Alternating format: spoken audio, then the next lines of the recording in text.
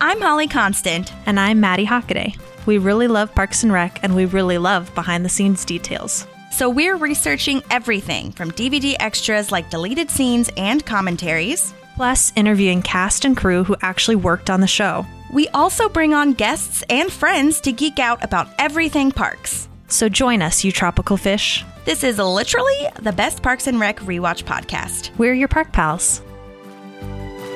There's a park and some pals, and there's also therapy too. Awesome. Okay, hello everyone. Welcome. Thank you so much for being here. We're finally to April and Andy's fancy party. This is crazy. I have in my notes that I'm like, I don't know. Now that we're really watching it and like analyzing it by episode, it is pretty insane that they're getting married right now. Oh, it's insane. They even say we've almost been dating for a month, which is insanity to me. So yeah, right. And I have to correct myself because when I was listening to Harvest Festival, I realized that I said that this episode was right after, but it's not. Obviously, because now you've heard Camping Trip. In the middle. But yes. Yeah. So, but still yes. Really freaking close to when they said I love you to each other for them to be getting married. Know. So. Totally. Mike Schur apparently is quoted as saying, "We just thought about who they were, two impulsive goofballs who don't approach their lives in a responsible adult manner and decided, what the hell? What if they just make a rash decision and get hitched?"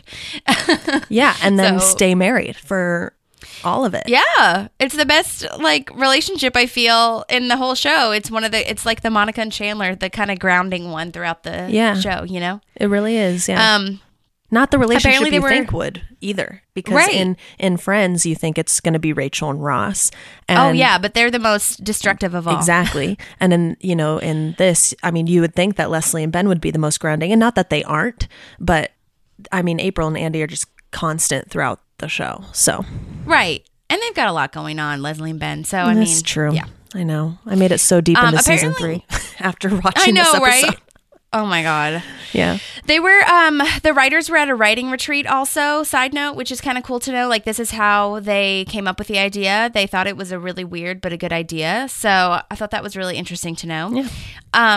But yeah, okay, so let's get into it. Season 3, episode 9, Andy and April's Fancy Party. This was written by Katie DuPold, who we know from Beauty Pageant and a bunch of other amazing episodes on Parks. Friendly reminder that she played the night guardian, if you will, who doesn't want to run animal control. But yeah, that was really funny. And then this was directed by Mike Trim, who we have talked to on our podcast. I believe this is his first one that he actually directed, but he has been DP/cinematographer for a couple of episodes before this. So go listen to his interview when you can, because it's really interesting. And then I just have a couple of like fun facts, I guess. I'm taking after, I mean, I always do this, but especially this time I was thinking of Jenna Fisher in Office Ladies. Like, I guess fun fact number 1 or whatever she says.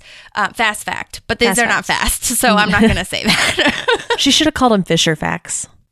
Oh, yeah, that would be so good. Yeah. We'll write in and tell her.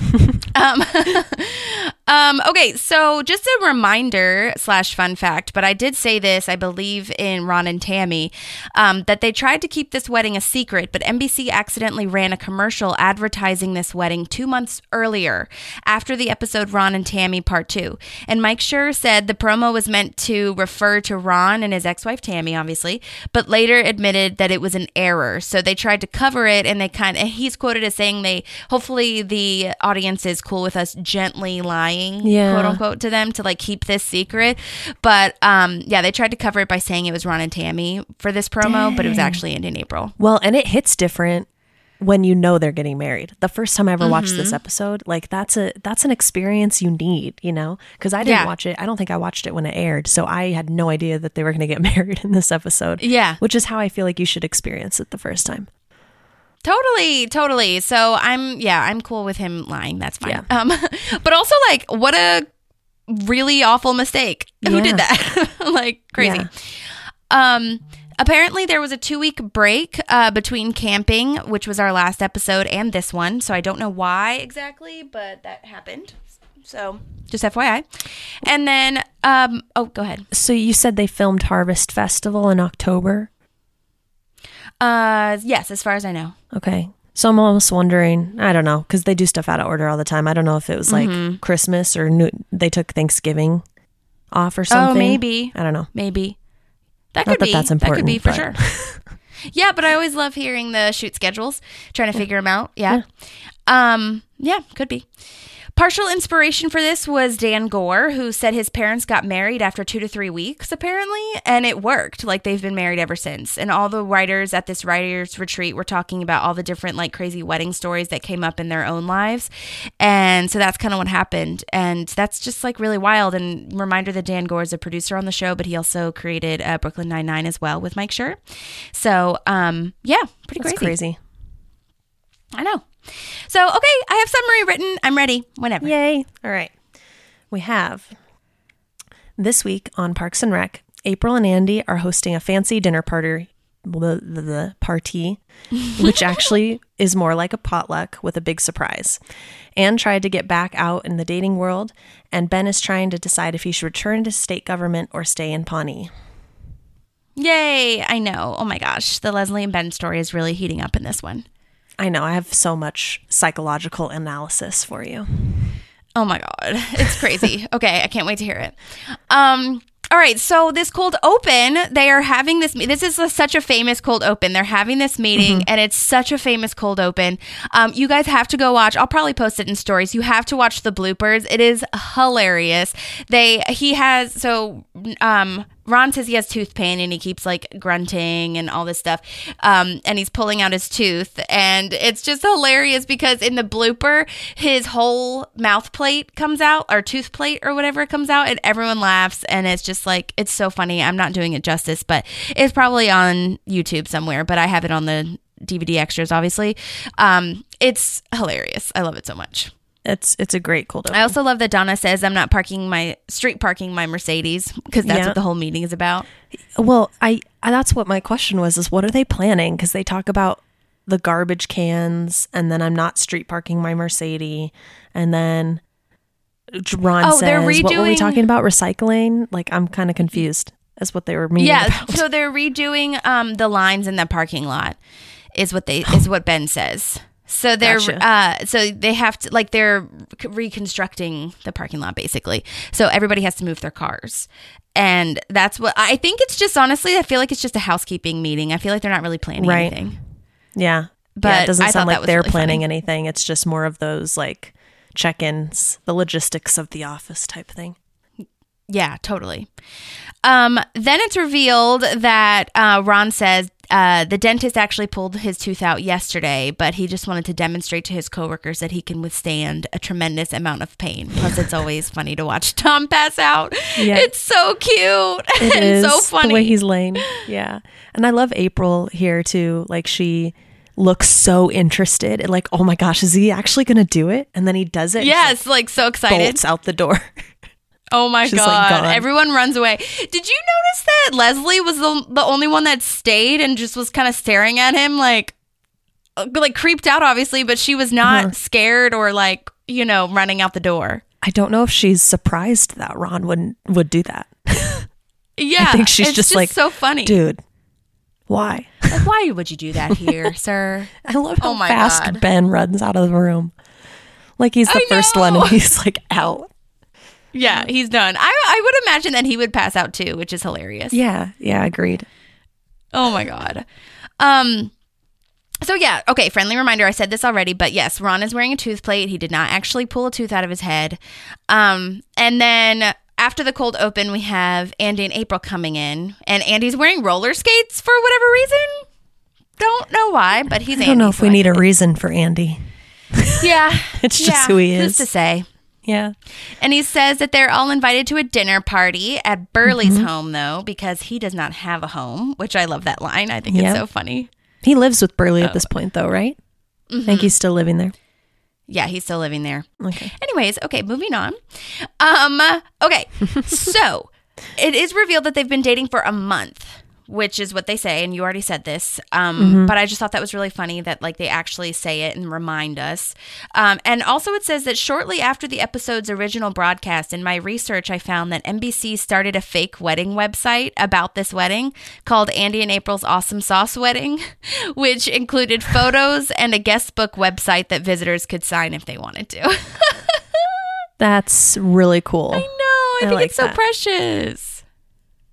Yeah, it's cool. It makes it an interactive too. Yeah, 100%.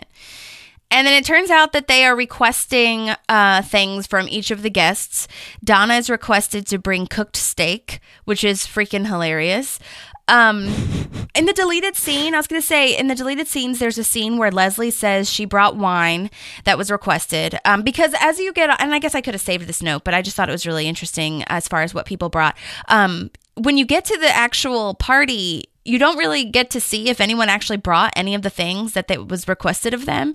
And so there was a deleted scene where Leslie said she brought the wine and silverware. And Andy is like, did we ask you to bring that? And Tom walks by and was like, oh, hey, I forgot the silverware. And Andy's like, you're the best to Leslie, because in this scene, the cold open scene or whatever, Tom is requested to bring the silverware. So I feel like she's the only one that actually brought anything that was requested of her, which totally makes sense. Yeah. No, and that's accurate. I have a note about that later. Yeah. So, yeah. I like that Leslie is saying we're all going, and Tom is like, there was a boys' sale at Dillard's. That's so funny. Like, he'd rather go to that so much. Yeah. I love how she's so into this, right? And it's funny to see how she shifts because she's like, we're supporting them 100%. We're all going and showing our love and support. And then it flips pretty hard. When she learns why we're there. Yes. It's crazy. Yes, I have thoughts on that too. Ben, okay, this is where we talked about, and I asked Mike Trim about it because both of the episodes that he directed had Avatar mentioned in them, or not directed, that he was like a part of, I think, like during this time. Because he was part of the one with Andy Samberg too. Yeah? Yes, talking about Avatar. Yeah. And because Ben is invited to bring, or requested to bring rather, Avatar, 50 pairs of 3D glasses and a 3D capable television. And I asked, obviously, Mike Trim, like, when you listen to that episode, you'll, like, kind of get his vibes and understand that wasn't really a question that he could probably answer anyway. But I don't think there was anything, like, technically in the writer's room about it. I just feel like maybe that's something I could write in and ask, like, one of the producers or something. But I think that Avatar was just a big deal at this point, and they just decided to bring it up quite a bit. Yeah, it was a huge deal when it came out. I remember that. Yeah. It was like the talk of the town for quite some time. Yeah. So that Which, by the way, Avatar 2 is coming out next month. Woo! Oh, I didn't realize it was that close. Yes. I'm so excited. Oh, dang. It's gonna be great. I'm just kidding. I don't know if it's going to be great, but I'm going to watch it. Yes, it's on Disney, you guys. Go watch the first one. It's really good. Okay. All right. So now I'm at where... Oh, yeah. Ben and Leslie are talking. Do you have anything before that? Yes. Okay. No, I have a lot about that, though. Okay. So Ben and Leslie says that, or Ben and Leslie are talking, and Ben says he wanted to see her, and she's like, oh, yeah, because he wants advice on whether or not to go back to Indianapolis or stay in Pawnee, because he has two options now, which is very precious. It's really funny. Leslie has no idea what to say, first of all, and I feel like this is definitely Ben's way of feeling out whether or not she wants him to stay, whether she likes him, all that kind of stuff. Totally hear what she's saying. I would do this, too. I really related to Leslie. It's so dumb. I was like, because she said, look at it from all angles, like you've put in 12 years, like what's the pros and cons, and I wrote that note about like making a pros and cons list before I remembered that she says make a pros and cons list, and I was like, oh my god, that is freaking hilarious. But it's so awkward how they end it. Good talking to you, good stuff. But anyway, what were your handshake thoughts? Yeah, no, I have a lot of thoughts here, just because you can tell Leslie wants to tell him to stay. Like you can tell she's like toning herself down, and Amy Poehler does such a good job of acting because you're like, you can tell what she wants to say, but that she's like trying to compose herself. And to me, it's like she wants to tell him to stay, but she doesn't want to tell him to stay and then not have things work out for him. Like, she doesn't want to be the reason. Yeah. The only reason he makes the choice too. Yeah. So I feel like she's trying to take that role of, I have feelings for this guy, but I want to come at it as a friend. Yeah. Because that's what I feel like she would do this for a friend. Maybe not Anne. Anne, she would say you need to stay here no matter what. Right. But I think she would present it as, here are the good things about staying here, the bad things about staying. Yeah. So I think she's trying to rein herself in and be a friend rather than show her cards. I mean, plus that kind of alludes to they don't know what they are yet. They haven't even really talked about it. They've just kind of been like flirting on and off, but they don't really know what's going on. You know what I mean? So it totally makes sense. I mean, they haven't like told each other that they have feelings for each other or anything. Yeah. Yet. So yeah. I also have something else because she said that it's Pawnee is the best city in Indiana or the United States or possibly the world. And so I did look this up. Oh, okay. Because I was interested. So we'll start with the world. Okay. I didn't do Indiana because I didn't feel like it was fair. Yeah. Because Pawnee isn't actually a city in Indiana. You mean like how they're rated kind of thing? Like best places to live? Yeah, they're like the world's 10 best cities in 2023. Oh, okay, cool. So this is for diversity, cultural programming, safety, number of parks, and sunny days. Oh, perfect. Is what this is based off of for the world specifically. So I will start from 10 and go to 1. So 10, the 10th best city in the world to live in is Amsterdam, Netherlands. Oh. Which I thought would be higher because I've heard great things about that place. Yeah. Number 9 is Singapore. Congratulations to my mom for living there. Very clean, I've heard. Got it. Yes, yeah. Number 8 is Madrid, Spain. Number 7 is Rome, Italy. Number 6 is Barcelona, Spain. Spain has 2 on here, by the way. Number 5 is Dubai of the UAE. Number 4 is Tokyo, Japan.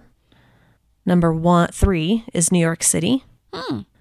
Number 2 is Paris, France. And number 1 is London, England. Okay, interesting. London is in there. Yeah, very interesting. Yeah, well, the London and New York threw me off a little bit because they're so expensive. Yeah. And not I don't remember London that well, but New York is not a clean place. So I was like, I don't know. Okay.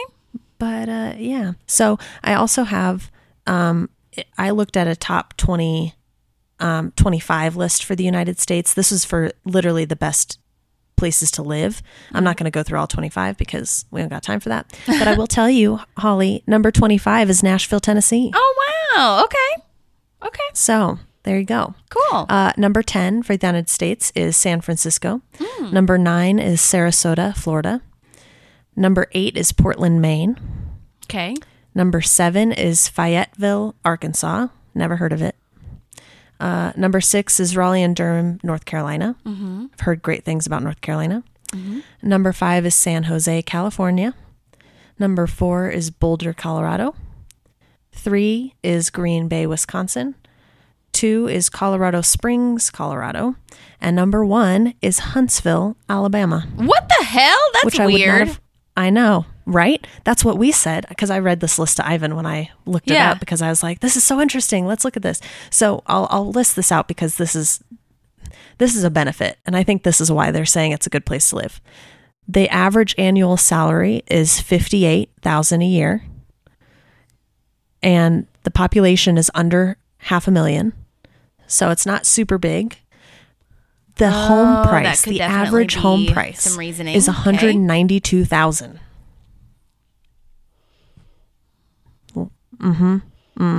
I know. So Ivan was like, "What the heck, Huntsville, Alabama?" And then I read those things, and he was like, "All right, I guess we're moving. Roll Tide. Let's go." That's so strange, though. I mean, I don't know. I mean, just because the housing prices are good doesn't mean it's a nice place to live. No, I mean, not that I've ever been there, and there's no disrespect. I was just saying, I don't know if that's the really data. all. I mean, I didn't read the entire explanation they have. I'm surprised, San Diego didn't make it up there or something, because that's a really sunny, happy place. I feel. Yeah, I've heard a lot of great things about San Diego. We went to San Diego together. Oh yeah, that's right. Yeah. Cute. So yeah, I don't know, but the picture looks pretty. Oh yeah, that's Huntsville. Okay, yeah. Okay. So I don't know. I do think that it's a little bit more city / not as. I feel like when people hear Alabama, they have a bad. It has a bad reputation. It does. You know what I mean? Yeah. It does. Which I get it. But yeah, that's really interesting to know. Yeah. So in case anybody was looking into moving. Yep, absolutely. Anyway, okay. That intrigued me because I love that we find that Ben loves Pawnee as much as Leslie does. And so the fact that she brings that up is nice. Yeah, I agree. I love that. Cute. Okay. Also, how does she know that he's been working for the government for 12 years? I mean, I guess they probably could have talked about it, but that's such an interesting piece of information to know about someone you've only known for a short amount of time. Right. Yeah, I feel like she would probably have talked about that or like researched him or something. You know what I mean? I can see her doing that. She Googled him. I love it. Exactly. That's how she did it in my head. Or maybe they talked about it like that one time at the bar when he was explaining Icetown and stuff. Mm-hmm. Like, I feel like he probably mentioned how long he might have been in the game. You know what I mean? That's definitely true. He could have done that for sure. Okay. Yeah. Well, now I'm at where Anne is at the singles night. Do you have anything before that? No, I don't. But I have the name of the bar. Oh, okay. What is it? It's Mezzy. Not the bar they actually filmed in. Or I'm probably butchering that. It's Mezze. That's the name that was outside the building where they then go in to see Anne. And I looked it up because it was interesting to me. It means appetizer in the Mediterranean. Oh, okay. And I found 3 different places where they actually have bars or restaurants called that, Mezzy. Wow. And one's in Auckland, the other one's in Massachusetts, and another one in Manhattan. I'm sure there's more than that, but those are the 3 that came up with like their menus and stuff. And so it mostly looks like they do like alcohol and then like tapas type thing. So I guess that's like the Mediterranean version of tapas. Like small plates kind of thing. Yeah. So, yeah. Okay. But anyway, that's really cool. I'm glad to know that there are places like that in real life. Yeah. Yeah. They all look Sounds super fancy. Cool. Yeah. They do look fancy. And vibey. Yeah. Mm-hmm. Well, cute. Okay. I love this lady who plays like the host/coordinator lady. I love her line of, "Are you asking me how to flirt with men?" Because Anne's like, how do I do this? What even goes down at a singles night? Yeah, I loved that. And I put myself in that actress's shoes and I'm like, imagine having to be sassy like that to Rashida Jones. I know. I would feel so awkward because I'm like, you're so obviously more cooler than me. And I'm going to just say this really sassy line to you. That's how I felt in that moment. I know. But it's such a great line and she delivers it so wonderfully. Oh my God. I love her like little smile smirky thing at the end. Like, oh, okay, I'm the host. Here's what we're doing. It's so cute. This gal who did that part, this actor, is named Tanya Cornelise, I want to say. I'm not sure if I'm pronouncing that right, but Tanya is known for Yellow Jackets, which is a TV show. I need to watch that. I've heard such good things, but I haven't watched it yet. And then she's also known for a TV show called Sisters, which she also wrote an episode for. So she's also a writer. She was on Scandal. She's been in a ton of stuff. But yeah, she did a great job. And I just love how Rashida Jones acts this. Like she's really good in this episode where she's trying to get back out there. This shot is perfect. It's as awkward as it could ever be, like with the drink going by her, like right in front of her face. She plays that, and it is awkward. I love that so much. Yeah, I think it's great. There is. I love the whole episode. She does a great job, I think. Yeah, totally. And there is actually this. I don't know if you would consider it an alt or what, but they shot this another way. In the deleted scenes, there is her doing this same line, but in the parks department. Like she's talking to Leslie about singles night, which I think I wrote about it a little bit later, so we'll get to that. But she's talking to Leslie, and then she has a talking head, like in the parks department, like open area, like whatever common area thing, and she does this same line of like, it's awkward, and she's like in her scrubs and stuff, and it's just, it doesn't land as comedically as this one does. So I'm glad that they changed it. That's good. I thought that was interesting. Okay, so now they are at April and Andy's party, which we don't know yet is not just a party. Do you have anything before that though? The only thing I have written down before that is that Anne has a smiley face on her name tag. And I was like, oh, I know. You're trying to pick up guys. Yeah, it's cute. It's very I know. Anne. It's precious. Yeah. Oh my God. I noticed that too, for sure. Okay, yes. So now we're at the party at Burley's house. Jerry is talking about his new shirt that Gail got him. And I think it's really funny. But, I know. Okay, so I was going to tell you about the deleted scene. I thought it was later, but it's right here, actually. So I was wondering if Anne was actually invited to this party, because obviously she's not there. She's at the singles night. I was like, did she even, like, know this was happening? Like, what's the deal? And she wasn't at the parks department when they were passing out the invitations either.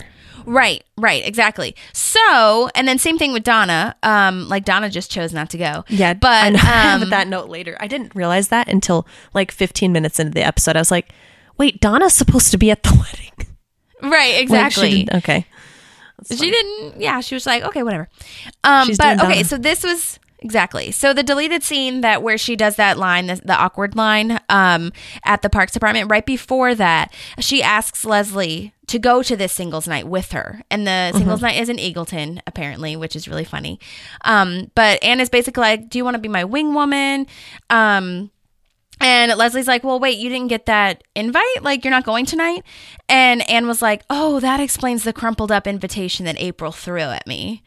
So April and Andy technically did invite her, but it wasn't very clear and it wasn't very welcoming or Checks inviting, out. if I could be a pun. And then, so basically she was like, no, I'm not going to go. I'm going to go to this thing. I want to like... try to put myself out there a little bit more. So I'm glad that they explained that, even if it was in a deleted scene. I mean, I guess it doesn't super matter because, like, it still comes as a surprise to both the audience and us when Leslie calls Anne. But I think it's better that Anne was invited. To me, personally, it just makes more sense. Yeah. Yeah, no, that makes sense to me. It also makes sense to me that this bar or whatever is in Eagleton because it's super classy. Like, that definitely... feels the Eagleton vibe a little bit more. Yeah, 100%. I also think it's worth mentioning that Leslie, during this scene that Anne asks her to go with her, is eating a fruit salad and hating it. And she's like all mad about it. And Anne was like, well, did you even ask for whipped cream? And like nobody like said anything about it, but like it's alluded to that Leslie is mad that there's no whipped cream on it. And Leslie's like, I shouldn't have to ask. Like they should just know who doesn't have whipped cream on fruit salad. And I thought that was really funny. And accurate. Yeah, exactly. Love it. Okay, anyway, so now Tom is laughing at Jerry's shirt, which we were just talking about it. But I do think it's nice that Gail got it for him. I think it's really precious. I do too. He looks like Charlie Brown. Oh, I didn't even think about that. Like a shiny, flashy, gay Charlie Brown. Yes, 100%. That's exactly what he looks like to me. That shirt looks like Charlie Brown's shirt. Oh, well, that's so funny. I didn't even think about it like that. But that's so true. The way that it's, designed. The like ziggy zag thing. Yeah. I noticed, too, that there were really strange decorations in this house. There's like a weird cardboard. Yeah. There's like a cardboard cutout thing that looks like someone made it, like behind Leslie at minute 4:15, if anyone is interested. There's like beer cans squashed together that's supposed to look like a light, but is like hanging from the ceiling, mannequins, like a bunch of stuff. That's what I caught. I thought it was at first I thought they were balloons. And then I was like, those look like crushed up cans. Like, so you think they're like lights? I don't think they're actually lights. I thought that they looked like they could have been a light fixture, but I really think they're just like crushed cans hanging from the ceiling and they're just naming them as decorations, Accurate. I don't know. Yeah, interesting. I'm glad you caught that too. I didn't see any light in there. No, it's really weird lighting in this entire house, really. Interesting. But I think it's cool because it gives you that we're in someone's house vibe and we're not messing with lighting and stuff, if that makes sense. Yeah. It's probably really intentional to do it that way. That's true. This is a sound stage, by the way. Okay. It's not inside of an actual house. So in case that matters to anyone. Now, would that be accurate for every time we're in Andy and April's house? Okay, cool. Yeah. Good to know. Yeah, and even Anne's house is a set. The outside obviously is a real house, but it's pretty crazy. They make it look so lovely.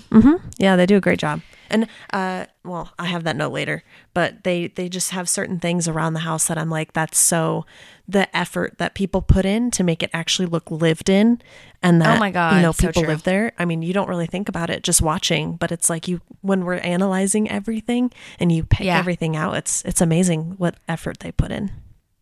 The detail is insane on this show. I mean, just in the camping episode, Brooklyn picked out so many insane things that Tom had or like Ron had. I mean, it was wild. And that's stuff that I didn't even notice, but it's just like, yeah. And they have like road signs that I'm guessing they stole or something that are hanging on the walls inside of Andy and April's or Burley's house. It's just like, yeah, there's a lot of stuff going on. Apparently it got super hot in there because it's a really small space and there were like 30 or something extras. Yeah, that's a lot. There were a lot of people. Yeah. But then this is when Leslie is warning them about Oren, and this is our first time we are hearing from Oren. Yes. He's standing in the corner. We don't want to say anything personal about ourselves to him, says Leslie, which is really hilarious. Oren is played by Eric Eisenhower. This is our first time seeing him. Like I said, he has been in a lot of things. Workaholics, The Middle. Looks like he was in an episode of Friday Night Lights. Super excited that he's here. And apparently his character idea was in Time Capsule. And because we talk about, because April has like a flyer of him or his show or something like that. And that was really, and she wanted to put that in the Time Capsule. And apparently that idea was really appealing to Katie Dippold, which is the writer of this episode. So she decided to bring him like in real life. And I have a super crazy surprise. He sent us a voice memo. Oh my gosh. I am so love excited. Him. And as scary as Oren is to me throughout this show, just the way he's played is just absolutely amazing. And I love him. So I'm really excited. He did so well. I asked him all the same questions. It's a little bit of a longer one because I didn't cut it up, but I feel like it's perfect. So I'm just going to go ahead and play this for you. Hey everyone, Eric Eisenhower here, or as you probably know me, Oren from Parks and Rec. Really excited to be on the show and to talk to you all a little bit about April and Andy's fancy party. So what was the audition like, and what details do I remember about the sides or anything like that? So the audition was actually pretty interesting. As anybody familiar with the character knows, Oren is a creature of few words, right? Not really the most verbose. But for the audition, they had actually prepared a pretty lengthy scene between myself and Tom. And they were clear this is a scene that'll never be on the show and the character will never talk this much. But they did want to make sure that the actors really sort of understood the essence of the character. And the gist of the scene was basically that I, Oren, had cornered Tom like in the bathroom and was really like impressing upon him existential dread. It was a pretty funny scene, actually. And they did have a few notes for the character. One of the things they said was...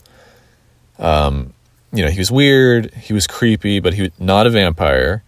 And I don't know, I guess this was like sort of the height of vampire mania with like True Blood and Vampire Diaries and Twilight, so maybe they were trying to avoid that.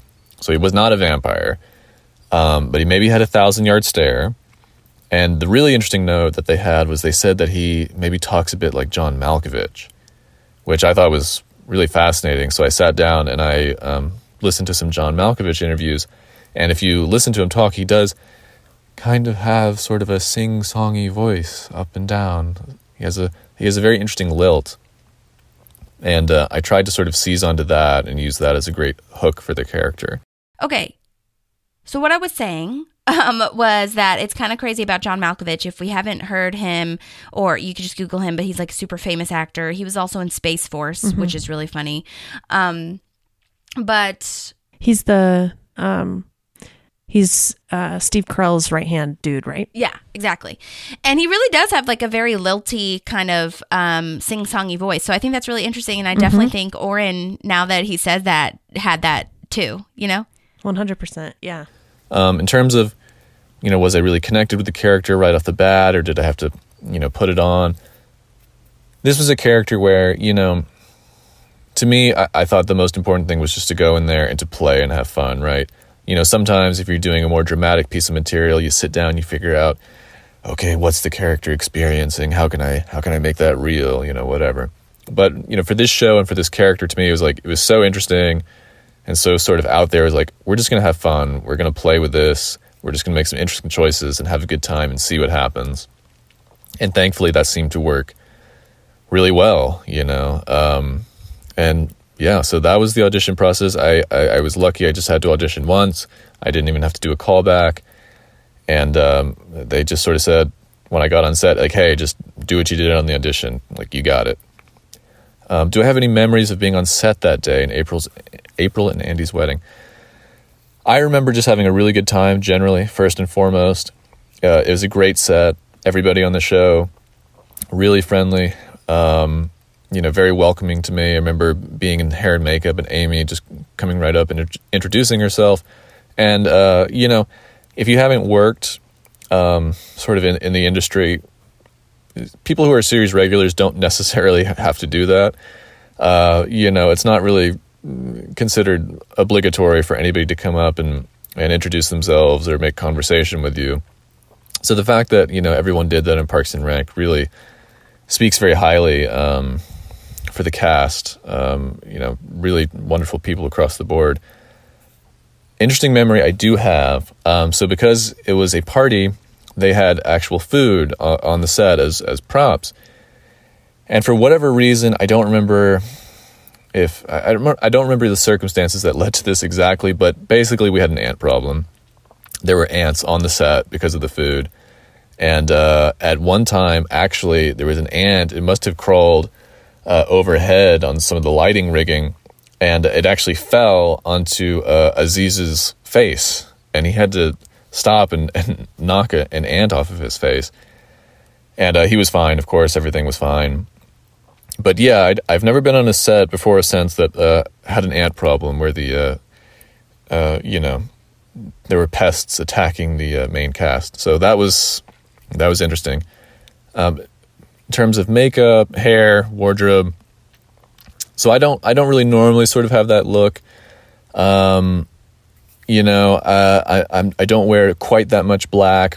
I do have a fair complexion. I do have sort of the dark circles under my eyes, which, maybe that gave me a leg up. But hair and makeup definitely took it to an 11 when I got there. So a lot of white makeup, a lot of really accentuating the dark circles under the eyes. One of the interesting touches during the first 2 episodes I did was they glued on these long, sort of creepy acrylic nails. And if you look in the shot where I'm holding onto the goblet of what may or may not be blood towards the end of the episode, you can sort of see these long, creepy nails. And in future episodes, I think they just painted the nails black, kept it simple. But for the first 2 episodes, you can really see and appreciate those beautiful, long, creepy nails. How was it to work with Rob Lowe and the rest of the cast? As I said, really wonderful. Everyone was really friendly, really welcoming, really down to earth. Made conversation with me. I asked how things were going in my career. Was I enjoying myself on set? People were very, friendly. The character seemed to be working. People seemed to really find Oren very funny, so people weren't shy about coming up and saying, "Hey, this character's really funny. This is great. We hope you'll be back." So they were really friendly. One of my favorite moments actually was a deleted scene that I believe is available in the DVDs, where I have a dance-off with Rob Lowe. Rob Lowe has the dance circle going, and there's a moment where I enter the dance circle and do some creepy, bizarre, interpretive dancing of my own. I believe that's available on the DVD extras, but that was a particularly fun moment with Rob Lowe. Anyway, thank you so much for having me on the show.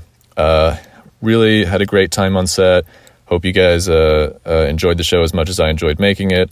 And maybe I'll talk to you guys again. But for now, I have to go. That was amazing. He was wonderful. He's great. I would love for him to come on in like an Oren heavy episode. Yeah, I told his agent that we would definitely be reaching out to him again if he, when we get to some more of his episodes. So hopefully that happens for us. That'd be great. Yeah. I love that he said Amy Poehler was really nice. That is such a through line throughout everybody's journey that they tell us. I did not see that deleted scene that he's talking about. He said he was dancing with Rob Lowe. I would have loved to see that, but I didn't see it in the DVD extras. So maybe it's somewhere else. I kind of want to see what it would look like, because how do you keep Oren in character and have him dance? I know. So who's to say? Anyway, so yes, thank you to Eric Eisenhower for that. Go follow him on Instagram. We'll tag him and make sure that you guys know where to follow him. But that was awesome.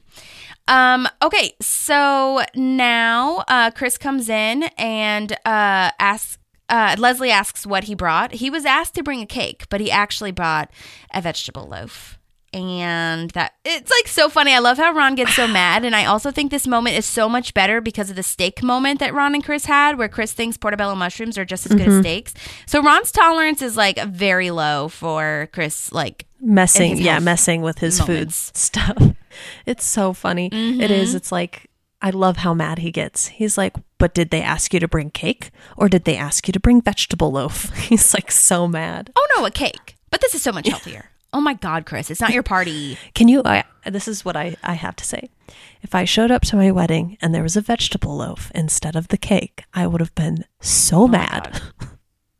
So awful. I don't know how April and Andy responded to that, but. Yes. Go take a walk, Ron. Yeah. I love that. Okay, so now we're back at singles night. Anne is trying to figure out what she's doing, and she spots Donna, and she's like, oh my gosh, it's so nice to like see you here, or friendly face at these things. It's always nice.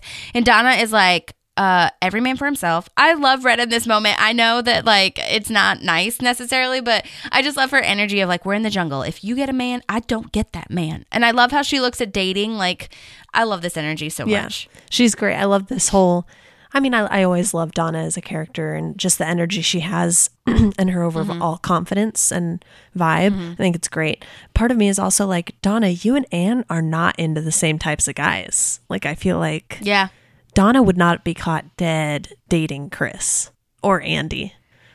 Yeah. I feel like she would have sex with them. That's fair. I feel like she doesn't really have a That's fair. person that she like has a type necessarily. Well, she's just like, there's a man, I want that man. Yeah, that's true, because we don't really, I guess the first person we really see her date is who ends up to be her husband. So that's fair, I guess. But I'm also just like, I just don't know. I was just like, I feel like you care too much about this at the same time. It's definitely that competition energy. Yeah, but I do love the energy. Yeah. And Anna's really confused. She's like, what? You're the one that told me to do this. And she's like, you're the one that gave me this advice. And she was like, here's some more advice. Beat it. Yeah. I love that. But I think so Anna's so used to Leslie, and that's having true. those kinds of friends where it's like they're a team all the time. And Donna's just not that way. She's confused. Yeah. So yes, absolutely. Tom and Ben and Leslie now are talking at the party, and Tom says that he heard you might be that Ben might be leaving Pawnee. And it's really cute because Ben looks at Leslie when he says he's thinking about it, and it's really precious.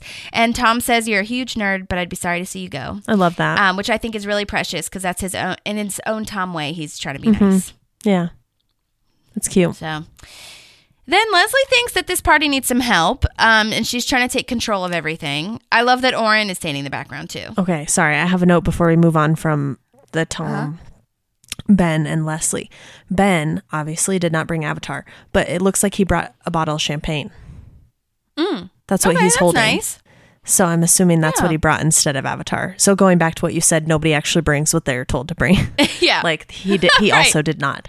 But he brought something rather than not bringing anything, or like Donna just not showing up. Right. Champagne is nice and more appropriate than he thinks, probably. Yeah. Oh, I know. He had some forethought there. Cute. Love that. All right. So Ben says that he wasn't a fan of Peter Jackson's interpretation of Lord of the Rings because Tom is like, so what are you going to do? Like, go on a New Zealand walking tour kind of thing. And I don't really understand. I've read the book and seen the movies, and I'm not mad about the interpretation at all. So I wonder what he's thinking behind that. It's kind of a toss-up because there is a good group of people who read the books and did not like the movie interpretations. I think it's more so with The Hobbit. I think there was more complaints about the Hobbit movies because it was that really weird time. You remember Harry Potter was like, the 7th book is too long, we're making it into 2 parts, and all the people who love Harry Potter were like, yes, you absolutely have to make this into 2 parts because there's too much stuff going on. But then Twilight did it with the 4th book, and I read the 4th book and I was like, you don't have enough stuff here to make 2 movies. What the fuck are you doing? And The Hobbit is shorter than the Lord of the Rings book, and they decided to make 3 movies out of that. And so I think a lot of people were like, why? Like, and now you added scenes in there that weren't in the book. So I heard a lot more complaints about The Hobbit, but I do think there is a good group of people who were fans of the books that didn't like the interpretation. But I like the movies. Yeah, I'm the opposite. I feel like the Hobbit movies, and I need to watch them again. I really do. But I wasn't a super huge fan of the Hobbit movies as much as I was the Lord of the Rings. And I will say, I mean, Harry Potter, I feel like they cut out so much integral stuff that needed to happen, but like Lord of the Rings, I feel like they took out what they needed to take out, and like half the book, and I'm sorry if you're a Lord of the Rings like super mega fan book wise, half the book is talking about traveling through different types of grass, okay? And I'm sorry, that's true, we can just look at that in literally 10 seconds. So many pages of grass, okay? Very true. But I will say that I just started the first episode of the Amazon series for Lord of the Rings.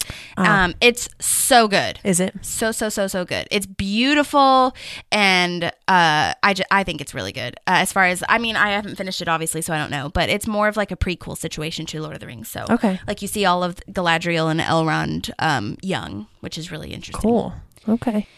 But anyway, so, okay, back to Leslie trying to take control. She's saying that maybe you should put out more food to Andy, and Andy's firing up the bagel bites, which is hilarious and really funny.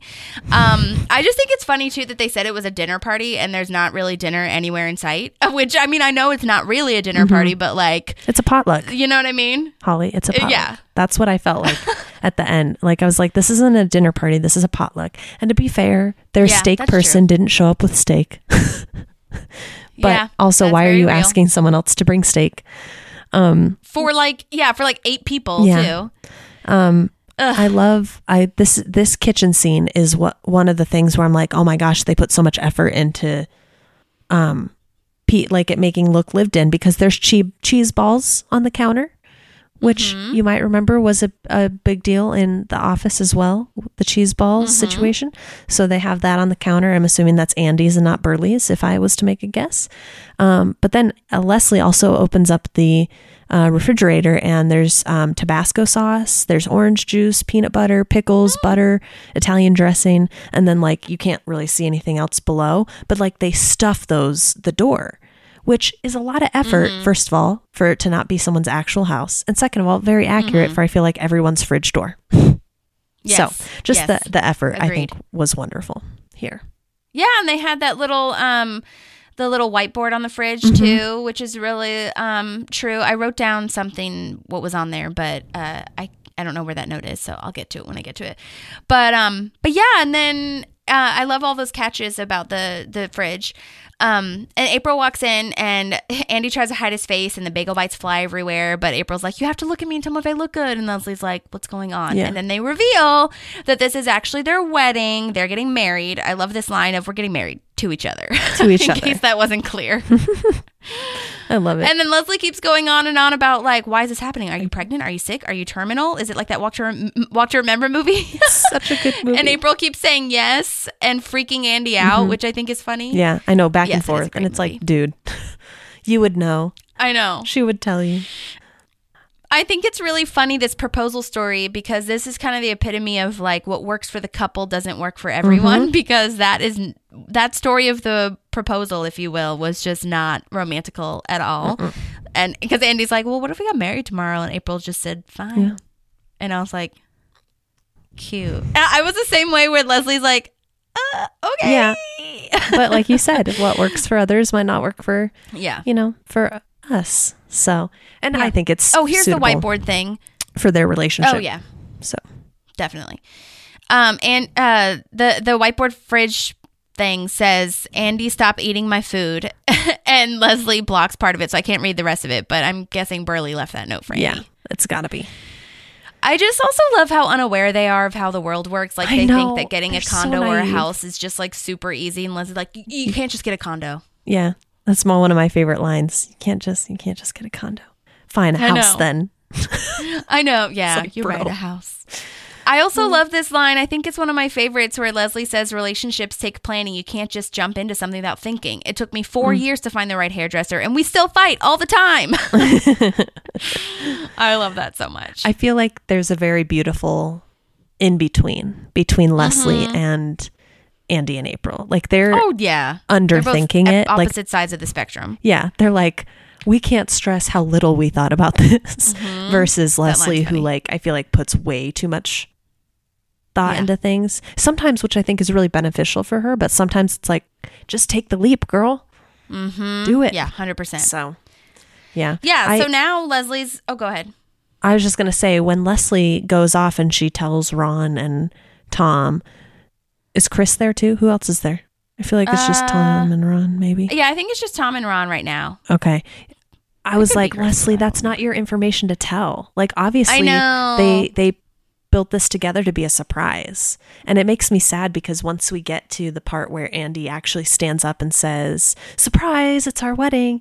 It's like, it's not a surprise because the information got around because, so I know what Leslie's trying to do here. She's trying to get people to be on board and help her kind of rationalize with them, but at the same time I'm like, it almost took away that factor that they were hoping for.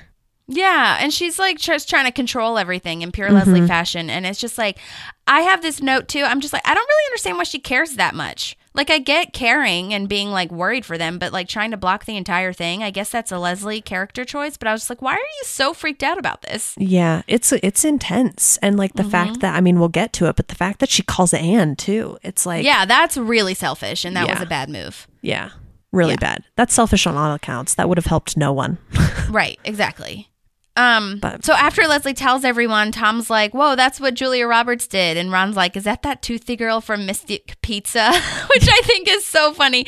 I need to watch that still. But if anyone is not familiar with that is, it's a classic apparently. And I didn't know about the Julia Roberts secret wedding thing, but Mystic Pizza was a 1988 movie that was based in a town called Mystic.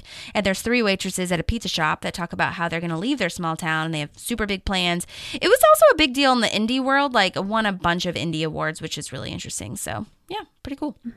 Yeah. I do like, to your point, I like that when Leslie asks for Ron to talk to some sense into them, Ron's like, that's not my place or yours. So like, let's stop. He's her anchor almost all the time. Like when she gets into that full-fledged go, I gotta fix this mode, he oftentimes is the person. And later it kind of becomes Ben, but right now it's really Ron who kind of helps bring her back to earth.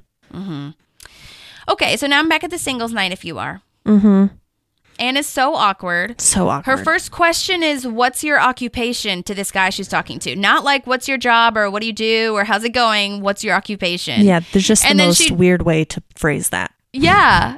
And then she jokes and says that she has the same job as him, but then she just laughs because she can't hear him. She doesn't know what he said.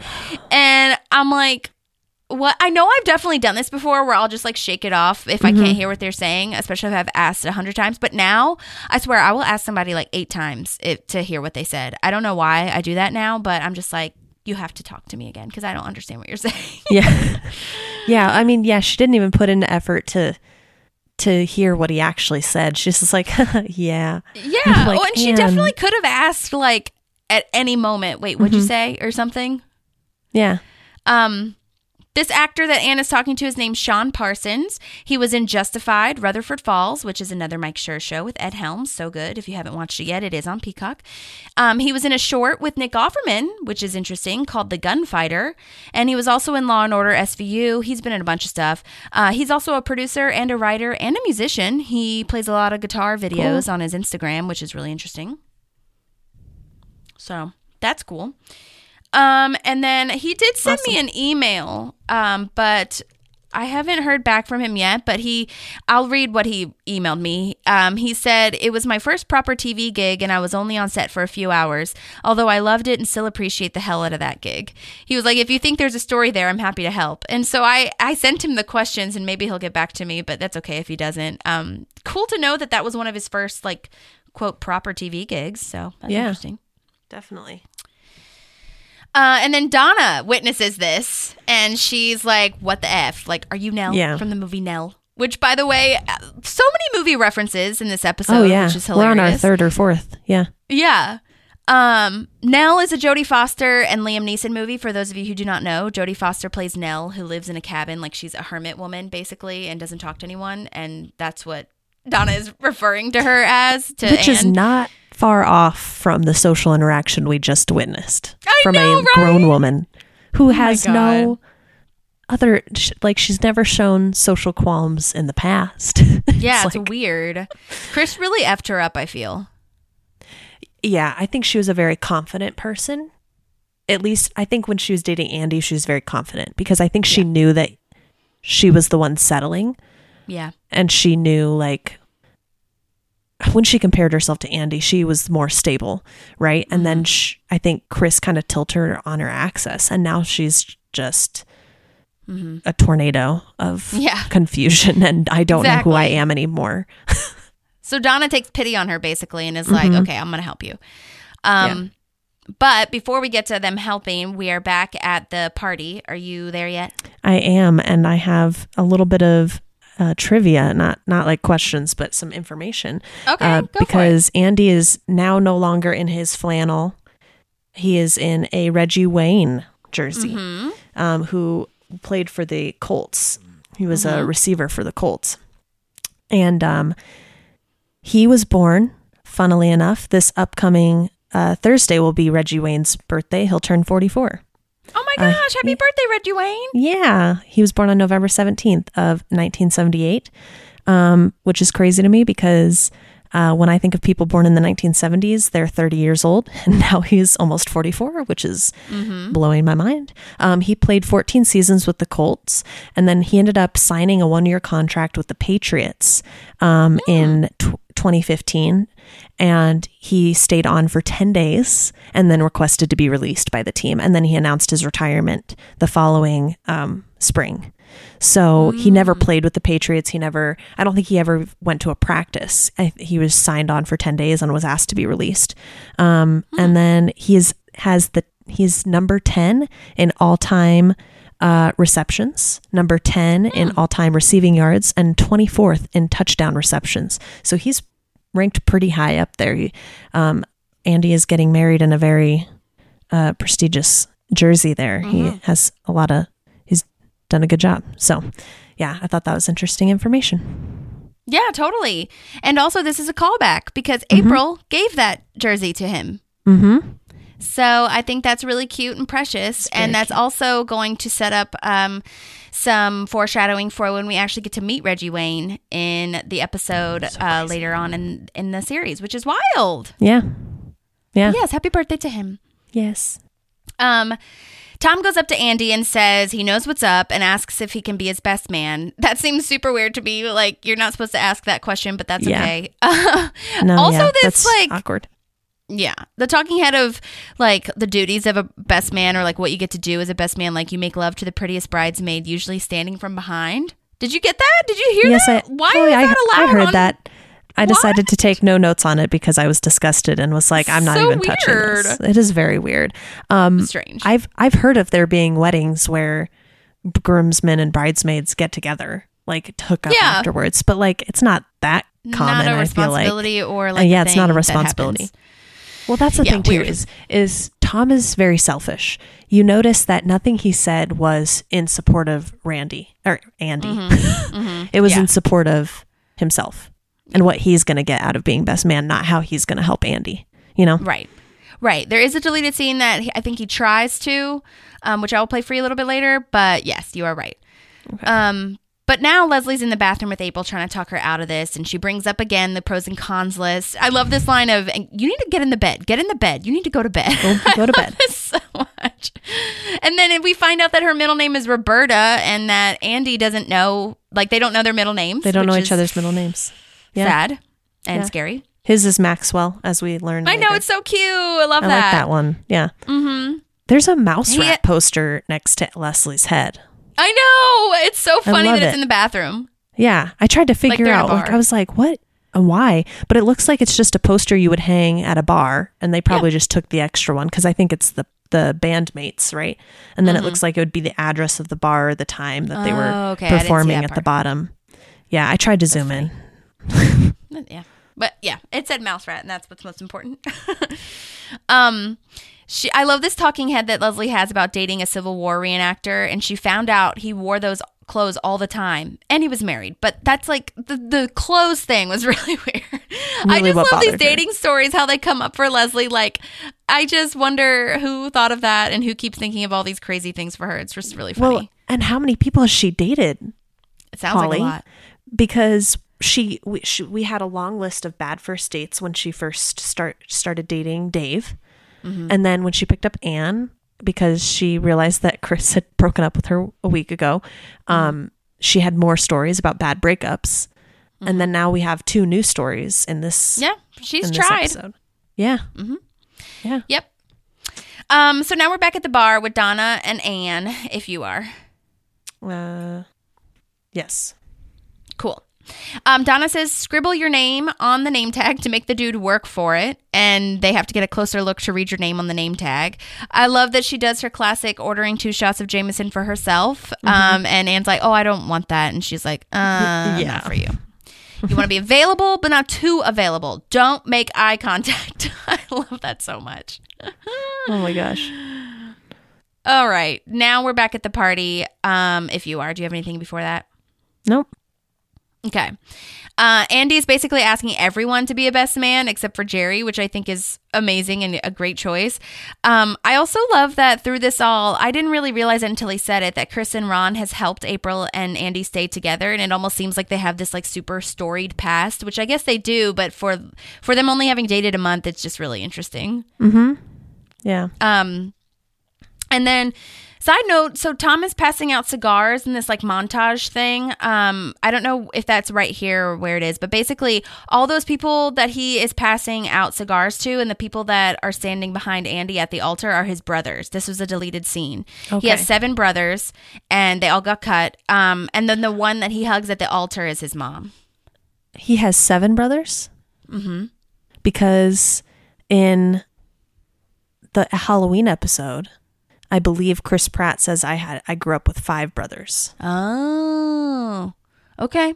It said he has 7 brothers in the thing, but perhaps it was wrong. I don't know. He has a lot of brothers. We'll just leave it at that. And if they deleted this scene, why not change the number later? You know, exactly. That's true. So, just interesting. Yeah.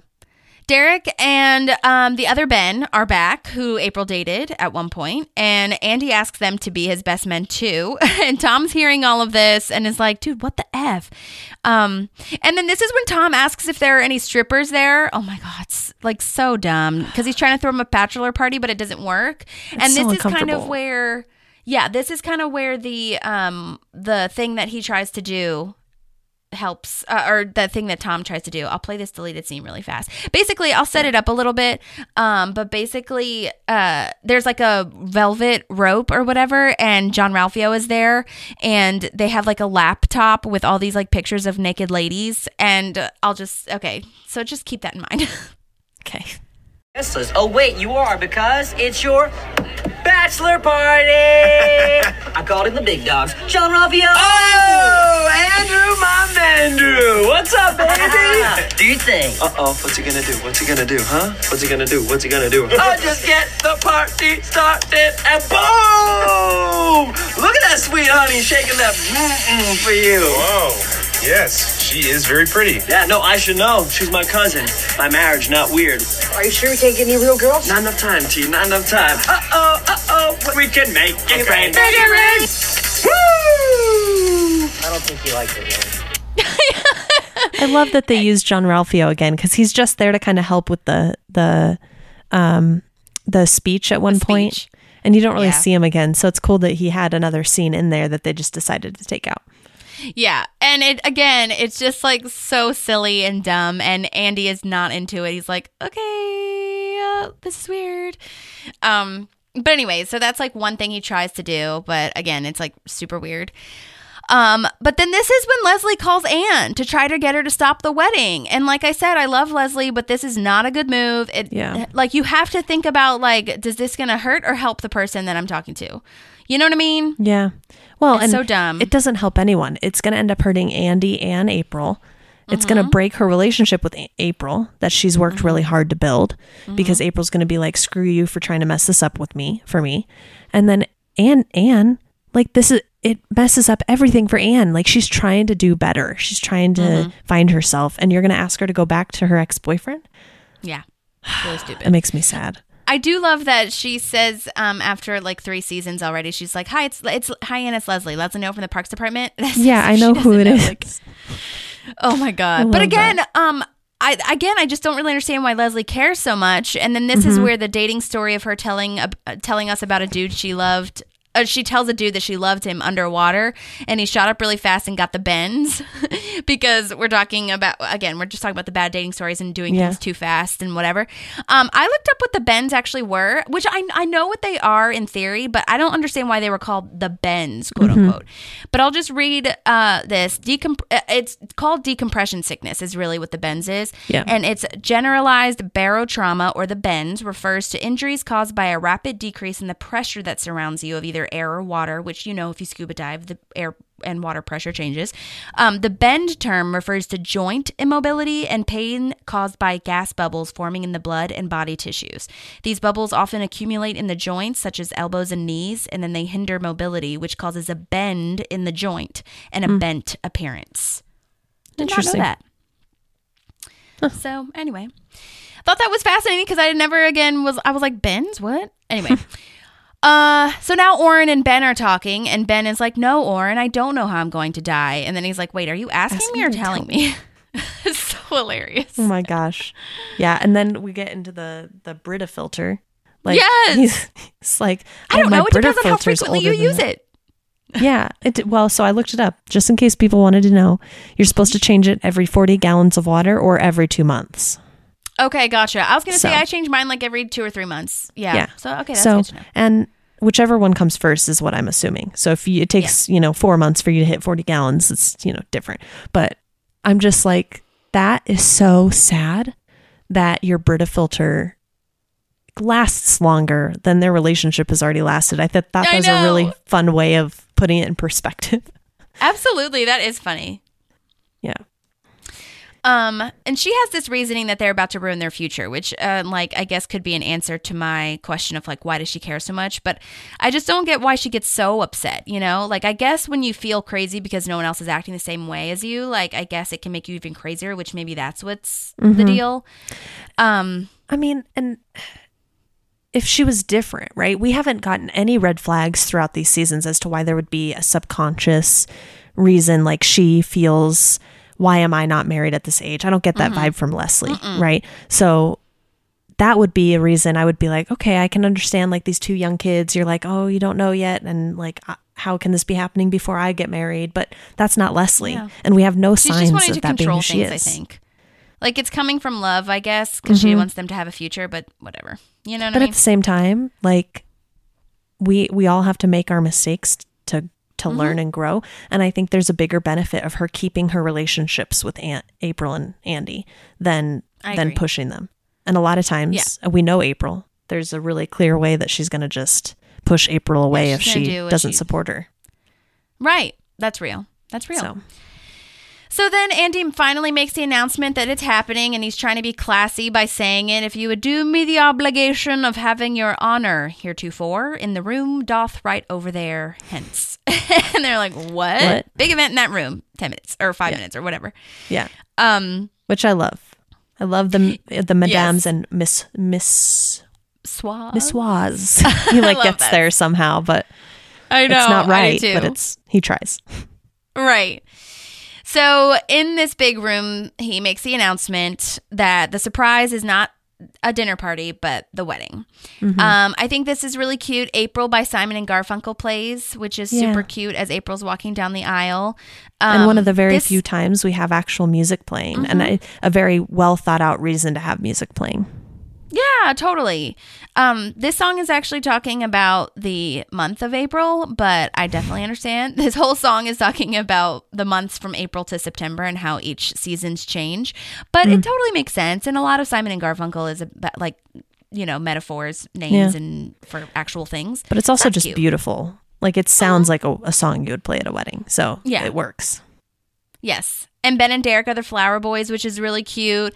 This was, I don't know if if it is a deleted, well, there was a deleted scene where Andy asks Ben and Derek to be the best men for him. I don't know if like that's in the regular show. Okay, he asks them to be the best men, and I think it's Ben is like really like, I don't know, he's really weird about it. He's like, no, we can. April asked us to be the flower girls, like ironically, blah blah blah. And one of the other ones is just like, we can do it. We can do both. Because Andy asks them so nicely, and then so they both technically do. Like that. Oh, go ahead. I really like, because it shows, because the last time we really saw them, it didn't seem like they were ending on a very good note, because April was like, screw you, I actually like Andy, and they were giving him crap for it. So I think it's a nice bring back of like, okay, they made up, and she still has them in her life. Yeah, I agree with that for sure. April makes eye contact with Leslie as she's walking down, which I think is very subtle and cute, that Shauna or Tom, whoever caught that moment, camera operating, was really wonderful. Andy is crying, which is hilarious. This Justice of the Peace is really interesting because it's not the same person. I was wondering if they were going to get the same Justice of the Peace at the Parks Department, the one who marries Ron and Tammy and Ron and Diane, but this is a different person. Her name is Kathleen Coyne, and sadly, it's really sad. Kathleen Coyne actually passed away in 2020, which is 2 years ago. I don't know what the cause of death was or anything, but she was so cute in this. I really loved it. She was 74, and she was in Fresh Off the Boat, Ouija, which I think is a movie, Who's the Boss, like a bunch of other things. It was so sad to hear that, but yeah, yes, she did great. And she says Andy's middle name, which is Maxwell. Love it. Yes. Yeah. I like their vows a lot. I think that their vows are so them.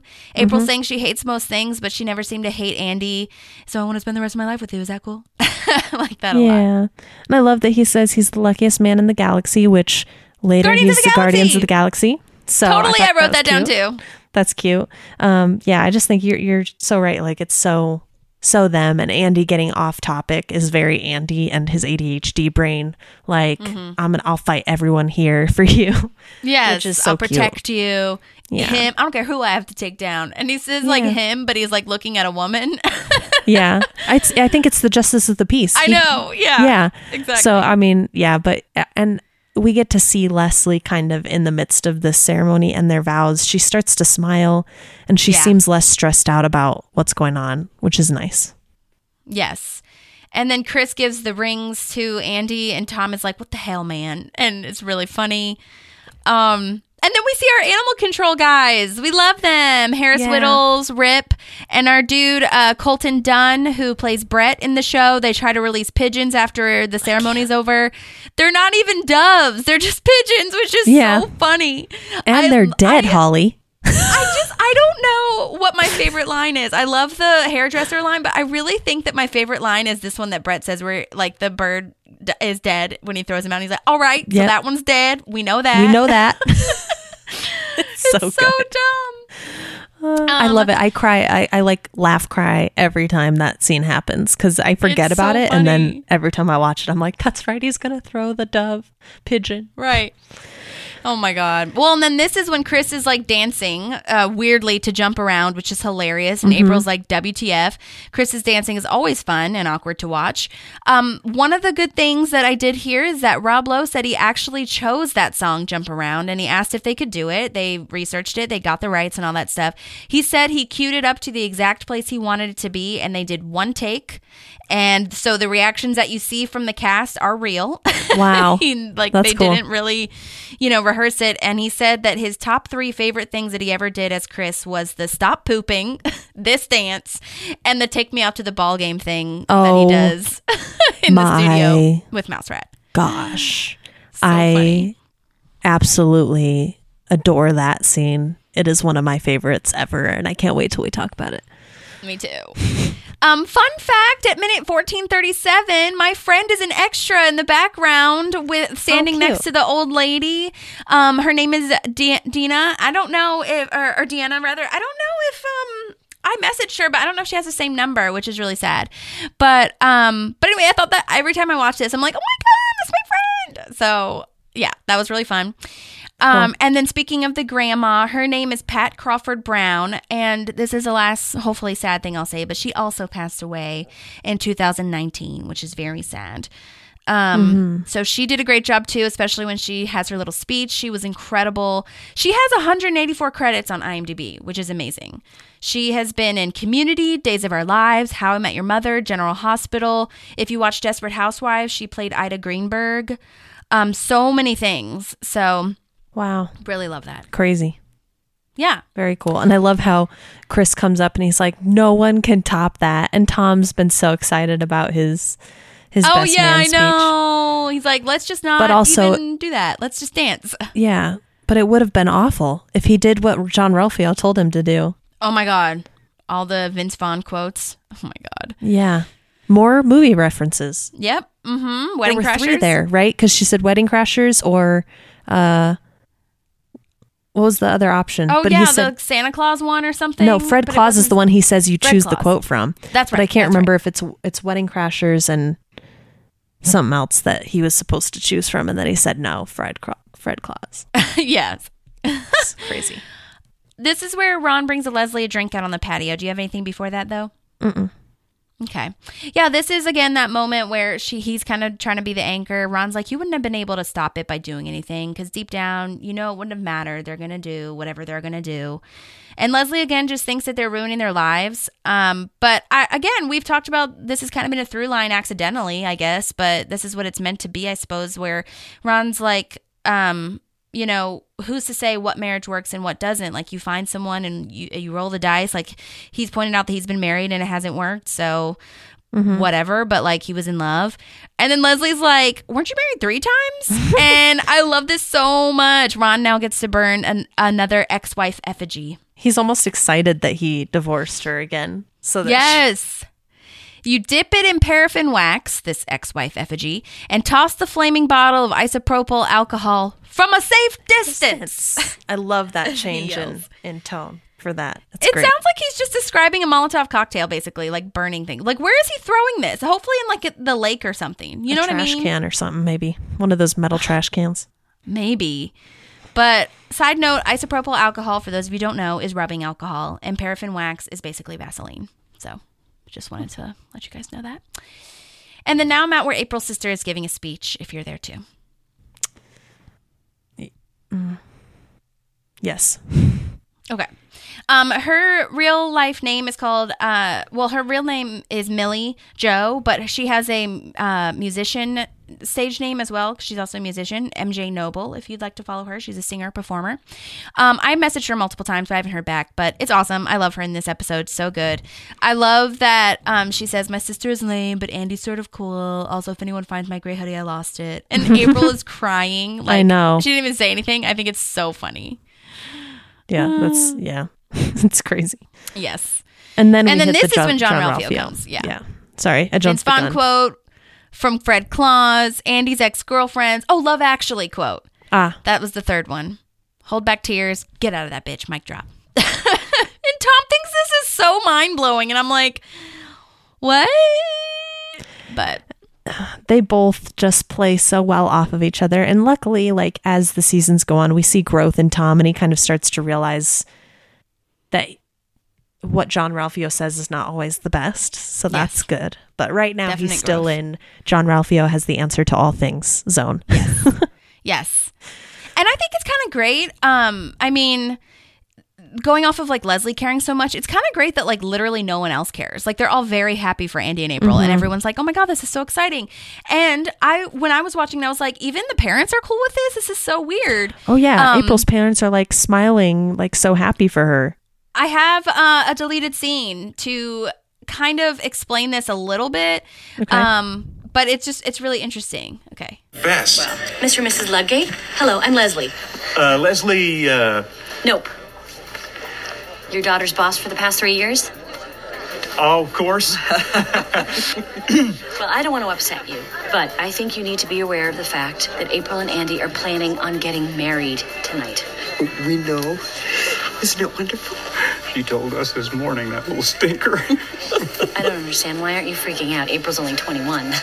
I was 20 when I married Larry. Leslie, 3 years ago, April brought a guy home that stole all of our bowls. And then there was Orrin. Every time he would come over to the house, he would leave a dead bird on the front stoop. Like a cat. Yeah. Well, there was Derek. April dated him, and he was very nice, albeit gay. Andy is so sweet, and he cares about her so much. And what else can you ask for your daughter? Well, that does make a lot of sense. Good. Now, if you'll excuse me, I'm going to try to stop this from happening. Oh my God, I'm going to have to object. I cannot believe this, but I'm going to object. Now, if you'll excuse me, so it goes on more a little bit about the, yeah. She has like a talking head where she's like, I'm going to have to object. I'm going to have to say that. It's weird to me that her parents pretend like / don't know her. I feel like that's weird. How does April not mention Leslie? Although maybe April doesn't really talk to them. But they knew Ron. Yeah, but April has, not that she doesn't respect Leslie, but she connects with him on a much deeper level than she does with Leslie. They're just different. Really They're just the weird to same me. people. Well, it's just weird to me that they seem to care so much about her life, yet they don't know Leslie. That's weird. That's true too. But yeah, it's okay. Whatever. I get it. These are the same parents that played the parents, when Ron comes over, which is nice. Dad is played by John Ellison Conley. The mom is played by Terry Hoyos. Neither of them have reached back out, but that's okay. We did a deep dive on them back in 94 meetings when they were here the first time. And I don't think that they meant, maybe they did. I didn't take it that Oren and her were dating. I just took it that they had they were really close and he would come over all the time. Yeah, just a guy friend that she was bringing over. Yeah. At first I thought, that's why my face dropped. I was like, what? And then I was like, you bring guy friends over all the time. So that's fair. Yeah. So now I'm back at singles night, and it seems like Anne is having better luck with these dudes. But this one guy proudly said he beat herpes, which I think is really funny. And then she says she's going to go home because she found out that Andy and April are getting married. And I love that Donna is like, so what? Do you want Andy or not? Because, if you don't want him, then what are you doing? And I love this line of, I don't know you, but I do know that you can fix your attitude. I just love that because I always have to remind myself, when I get jealous of anything, not just if it's romantical, but a lot of times it's really just FOMO. Because a lot of times when I see that someone's doing something without me or whatever, I'm like, do I really want to go to that? Did I really want that? And I'm like, wait a second, I don't know if I do. And then I'm just like, oh, okay, it's just FOMO. It's fine. Yeah. We all have that. Oh, 100%. Yeah. And then I put it into effort and this is the only night of the week that I don't have anything to do. Did I really want to go out and do something, or did I want to stay home and chill? I definitely wanted to stay home and chill, so I no longer care. Right. But yeah. And I love this. I love her line, what you were saying. Why are you going to go sit at home and pine away after a guy you didn't even want? Right. That's how you're going to spend your time. I think Donna was a very purposeful placement in Anne's life at this time. I was going to say, I have a note about that. I feel like she'd be really depressed if it wasn't for her, in a recluse and stuff. Mm-hmm. Yeah, because Leslie is a wonderful friend. We know this. But I think there's a fierceness and unapologeticness to Donna that Anne needs right now. Mm-hmm. So, and we see a little bit from Leslie in that sense when it comes to the episode, The Fight, but it's out of anger rather than out of wanting to push her. Mm-hmm. Yeah, well, and I think Leslie is just more supportive on the positive side, and Donna's more of what can you do to fix this, or not fix it necessarily, but you can change your attitude. Yeah, you have control over half of this, really. Right. Exactly. Yeah. Love that. And then back at the party, Andy and Mouse Rat are playing. Side note, that drummer is not Mark Rivers, who is the one that played the drums for Mouse Rat and wrote all the Mouse Rat songs. According to IMDb, that is David Henderson, which is his only thing on Parks. So I don't know if he was an extra and they just sat him there. I don't know. But Alan Yang and Burley are there on their same instruments, which is really lovely. There is a deleted scene here when Burley comes in. Oh my God, it's so funny. And he's like, what the heck, dude? You threw a party? I told you if you're going to have a party, you need to tell me. And he's like, Burley, relax. It's not a party. It's my wedding.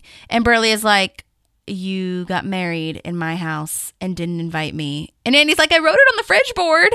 And they're like, and he's like, Burley gives him kind of a look of disdain and unbelieving. And he's like, oh, maybe I didn't, but forget about it. We got to play. And then Burley is super nice. And at the end, and he's all like, well, congratulations in Burley form. And Andy's like for what? And I'm like, oh my God, Andy, you're so dumb. I cannot handle it. Also, how did you not invite your band to your wedding? Right. Right. Well, I told Burley, I thought it was really funny because I messaged him, and I was like, if it wasn't for Burley, I feel like Andy and April wouldn't be together. He's like, literally, he's in their house. He uses their vacation house for the honeymoon. And he like has dates at the house, the weddings like there's so much that I feel like wouldn't happen without Burley.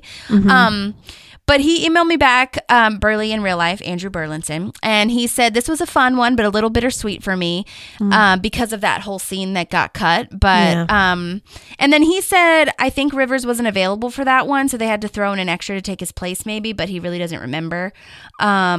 But just a friendly reminder that they do record all of these songs and like they're actually singing and playing. This one, I don't know who it was written by, but you have to look up the lyrics. It's so funny. It's actually, this is one of the ones not written by Mark Rivers. It's actually called Two Birds Holding Hands, and it's supposed to be April and Andy are the two birds. They practice them at a space in North Hollywood, by the way. They record them, then do the show kind of like music video style. By the way, Alan Yang is the one that sings like the background of Soar All Over That Place, which I think is really cute. There are lyrics for this online, so I'll post it on the stories, but I just thought that was really fascinating. That is, yeah, that's great. Burley also gets to sing some in this one too. Oh yeah, he sings background as well. Yeah. And then he gets to sing more like later on. Yes. In the series, which is really fun. I like that Andy's talking about Tom being the best man, which is really nice. And Tom really needs that. And he's like, ladies, he's single. You're not still married, but you're straight. John Ralphio's just a friend. I love that so much. I love that. Especially the check-in on John Ralphio. Yes, totally. I'm sure lots of people wonder that. And then this is where we get to what you were talking about, where he's like, seriously, life is short. Like, you should just do whatever makes you happy. And Leslie looks at Ben and the camera catches it, which is so beautiful. And he says that whole thing, I can't stress how much we did not think about this. Love it. Yeah, love it. I love that this then spawns Leslie to go say something to Ben. Yes.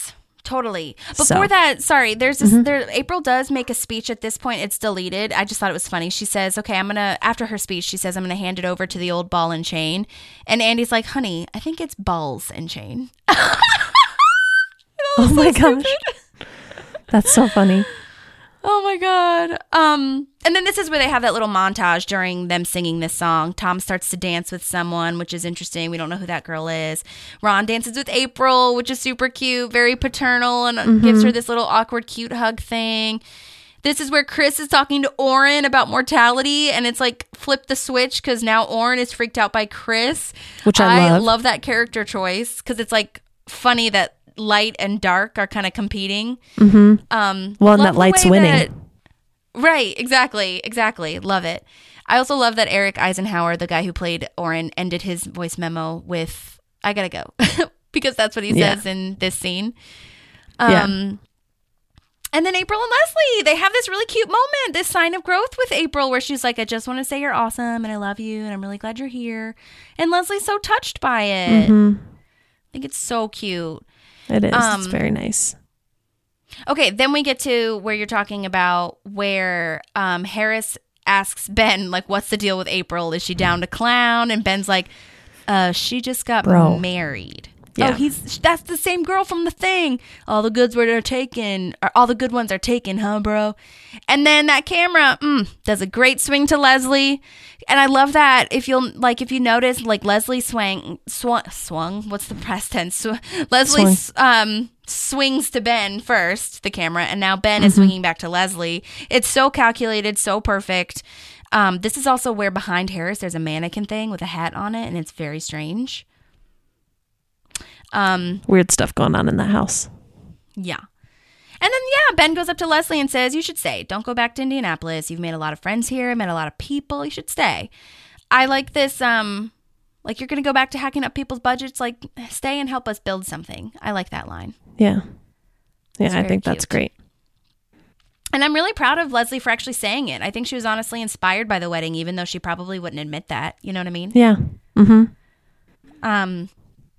And then we find out that, alas, Ben has already accepted the job. She didn't have to say it for him to stay. He already knew, which is very cute. And I think that gives her peace, though, too. Yeah, totally. He had made the choice on his own. He reciprocates. Mm-hmm. For sure. Yeah. Then they have that cute little running moment where Oren is right behind him, right behind Ben, and he's like, Oren's right behind me, isn't he? But Oren to me is harmless, I feel. He's creepy, but do we think he'd actually kill somebody? He'd kill animals probably, like a cat, like his mom said, or April's mom said, but I don't think he'd kill anybody. Well, that's just me. Maybe that's what he wants you to think. I don't know, but in behavioral health, we typically look, and if there are kids that hurt animals, you're right. They're tracked now. There's a tracking system now that if kids are reported hurting animals, they stay on a list because it's so highly likely that they'll turn into a murderer. Yeah. Okay. Maybe I underestimated Oren. Yeah. Whoops. However, April's mom said dead birds, but we don't know if he killed them or if he just found the dead bird and left it there. Oh yeah, I guess that's true. So that's also something I can see him doing. I think it's funny that he got a note to not be a vampire because it feels like he is a vampire. It kind of does with how he's dressed and how he kind of hangs out in the corner by himself. Yeah. So, oh well. I don't know. I get that they just didn't want it to come off too strong, especially with all the other like shows and stuff at that time. Yeah. Yeah. Maybe so. But. Well, now we're back at the Parks Department. The shoe shine stand. Well, do you have anything before that? Mm-mm. Okay. The shoe shine stand has a sign on it that says "Gone on Honeymoon," which is super cute and very homemade, made in some construction paper type situation in the shape of a heart. Anne is reading her text from all the dudes at singles night, and Donna is helping her type out their response. I love that women help other women do this. It's great. I love to see that connection outside of the date night too. Like they're continuing on their connection. Yes. Love that of like, Donna's like, now you text back. I'm sorry, who is this? Isn't that what she says? Something like that. Some of like, Anne won't remember this person. Oh yeah. Who is this again? Or something like that. Yeah. Yeah. But then we get to see a video from Andy and April on the honeymoon. Like I said, I think it's so funny that their whole life is made by Burley, basically, because they're at Burley's family vacation house on Lake Michigan, which is very cute. Roberta sucks at water skiing, which is really hilarious to me that he says that. Yep. And apparently we find out that Ron and Leslie made a bet that if they're still together, they owe each other money. So apparently Leslie owes Ron $20. Yeah. I think Ron, it's weird that Ron is more the romantic here than Leslie. Like he sees it lasting longer. I honestly, that tracks for me. Ron is such a romantic, like, impulse. And Leslie's like, no, we have to think this through. And the only time she becomes impulsive is with Ben. Every other time is logical, you know? And even with Ben, she's thinking about it a lot. That's why they don't really immediately start dating. You know what I mean? Well, did you have any other notes? Nope, that's it. Awesome. Well, that was April and Andy's fancy party. Thank you so much for joining us. Next week will be Thanksgiving.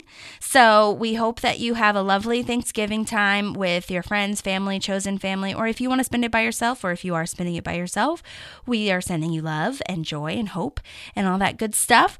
If you haven't rated or reviewed, please let us know. And by please let us know, I mean review us and put 5 stars on there, please. Follow us on Instagram too. All the good things. But we'll see you in December, which is crazy to say that that's coming up. Yeah, insane. Yeah. Well, we hope that you have a lovely week. Thank you again for joining us, and we'll talk to you soon. Bye. There's a park and some pals, and there's also therapy too. Hey guys, we have a little bit of a bonus for you for this episode. I sat down with Miss Annie O'Donnell, who played Elsa Clack in the camping episode, and we talked all about all things The Quiet Corn, which is the Airbnb in the camping episode. How she got her audition, time on set, just all the things, and it was really interesting and cool to talk to her. Her voice is so lovely, and I just couldn't imagine anyone else playing that part. So please take a listen and also follow her new movie that's going to be coming out, Two Lives in Pittsburgh, and I'll make sure to post everything and put everything in the show notes. But thank you so much to Annie, and please enjoy our conversation.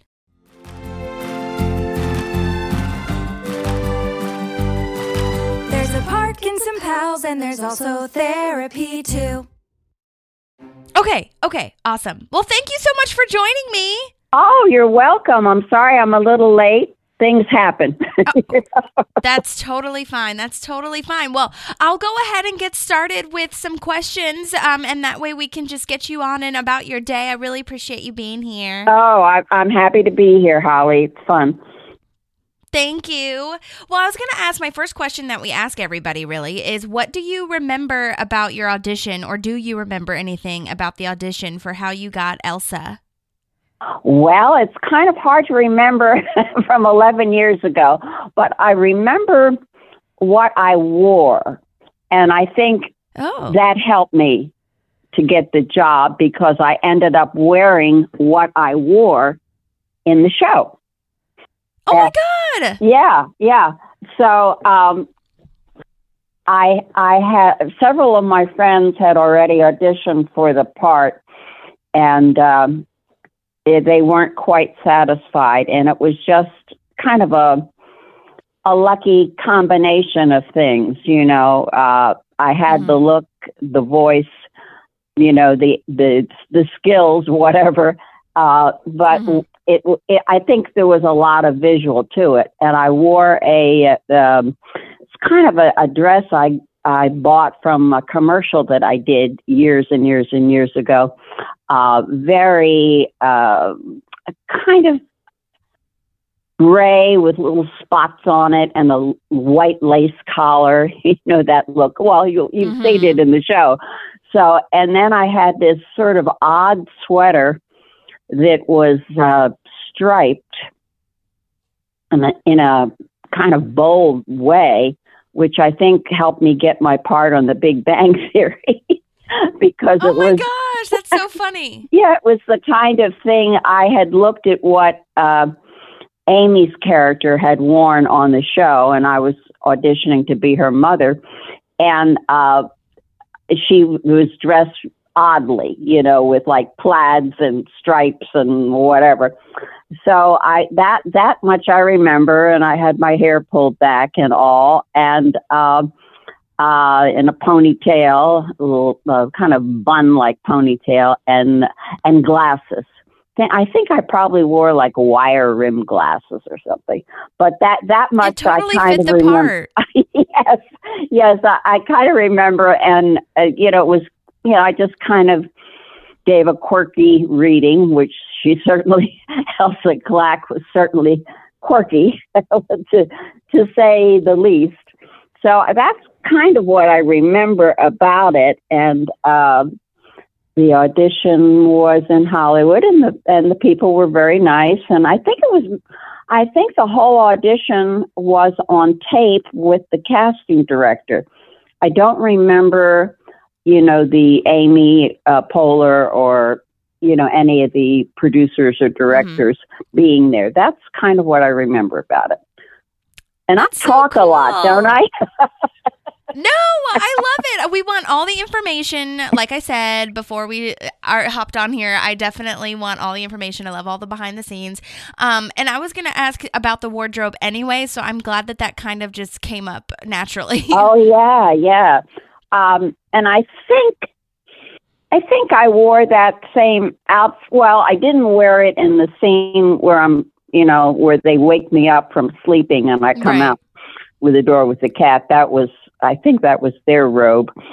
But I think I had that dress on for the whole show, but I can't quite remember if I was wearing that when I was playing the harpsichord or not.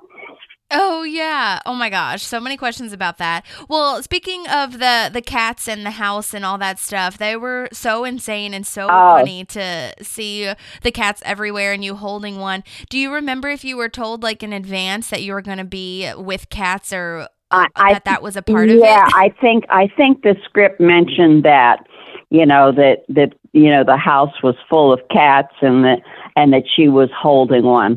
And luckily, I love cats. So. Good. And I have. You're not allergic. I'm not allergic, and I have often been cast as a cat lady. I think. Oh, the other thing I may have worn to the audition, it just dawned on me. I have this very odd pin, like not I wouldn't call it a brooch, but a decorative pin that you wear in your clothes. And someone, I can't even remember where I got it. I think someone gave it to me as a joke or something. But it's very large, and it's the head of a cat. Oh my gosh! And it's like furry, and it's like it's very large for something to wear on your clothing. I would say it's I'm not good at numbers, but I would say it's probably 2 or 3 inches tall, and it's literally a fake head of a cat in fur.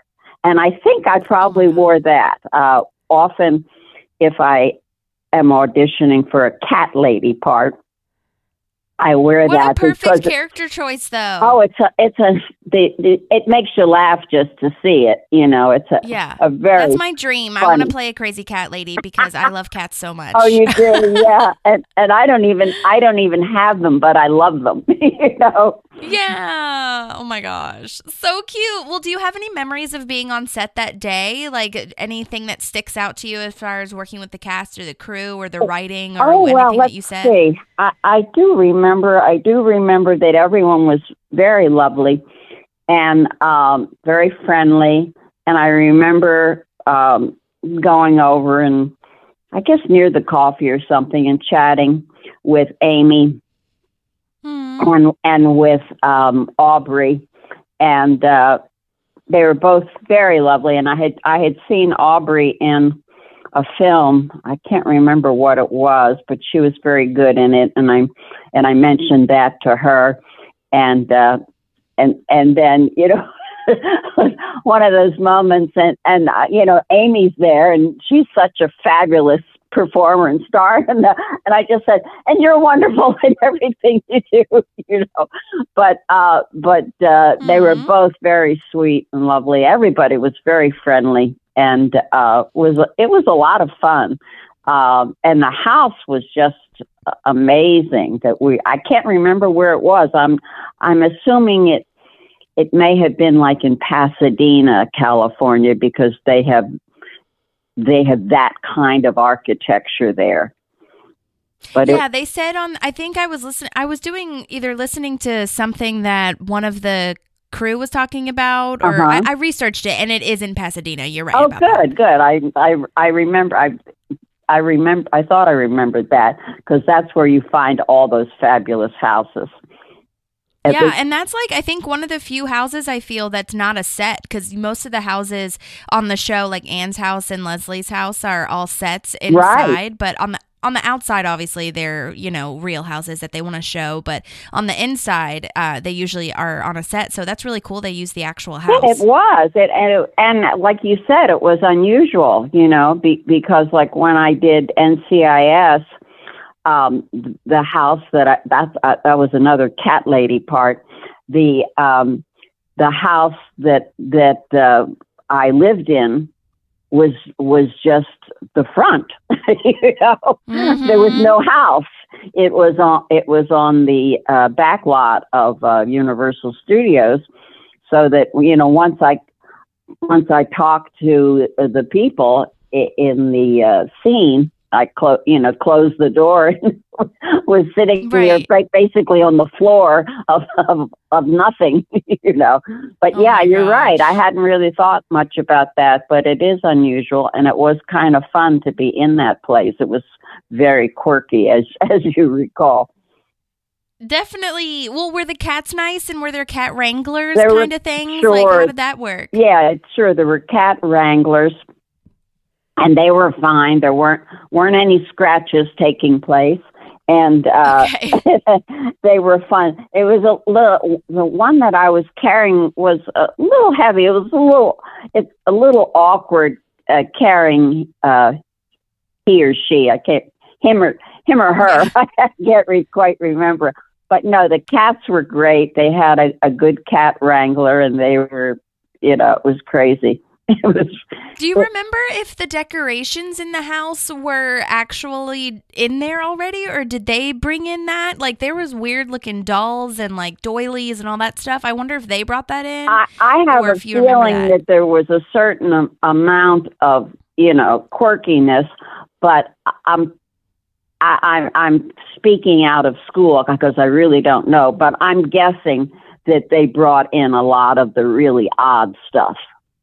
Yeah. Well, speaking of odd stuff, the harpsichord was amazing. Not that it's odd, but it was really amazing to see.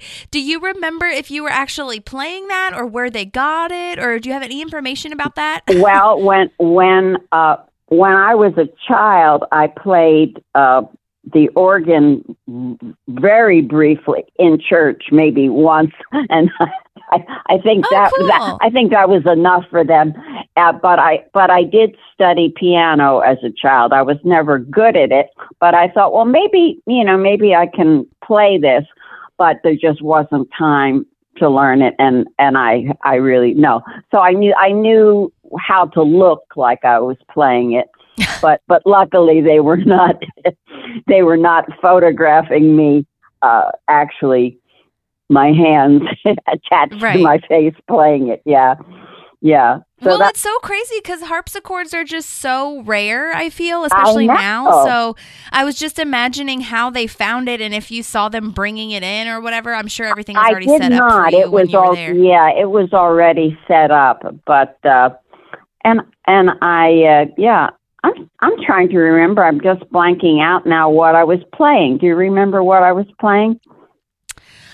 No, you know what? I'm going to look it up right now because I can look it up and it's pretty easy. But it's one of the songs that you would learn in like a piano lesson. Yeah. I knew it was something familiar, but my mind is blanking on what it was right now. But, and I think it's funny too because this isn't really like pertinent, I suppose, but there was a scene where at the end where Ben, the lead character, says that your character died right after you played the harpsichord. And I was like, I don't want her to die. It was very random, and I was a little upset because it was not in the original script. The writer was there, a young African American woman, as I recall, wrote the script. She was very lovely, and when you work on a popular show, in the back of your mind, you always think, oh, okay, now is there any possibility that this character and situation could come back? And I thought, well, it's possible because the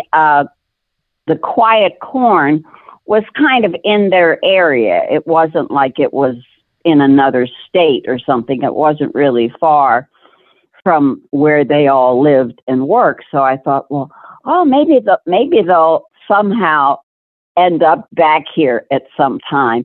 And then when he said that, I went, oh no.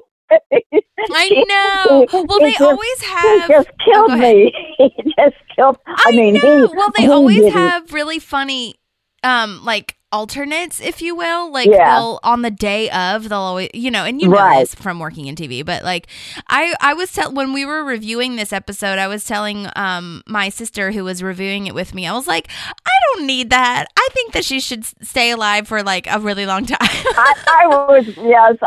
I must admit, I'm Amy Poehler.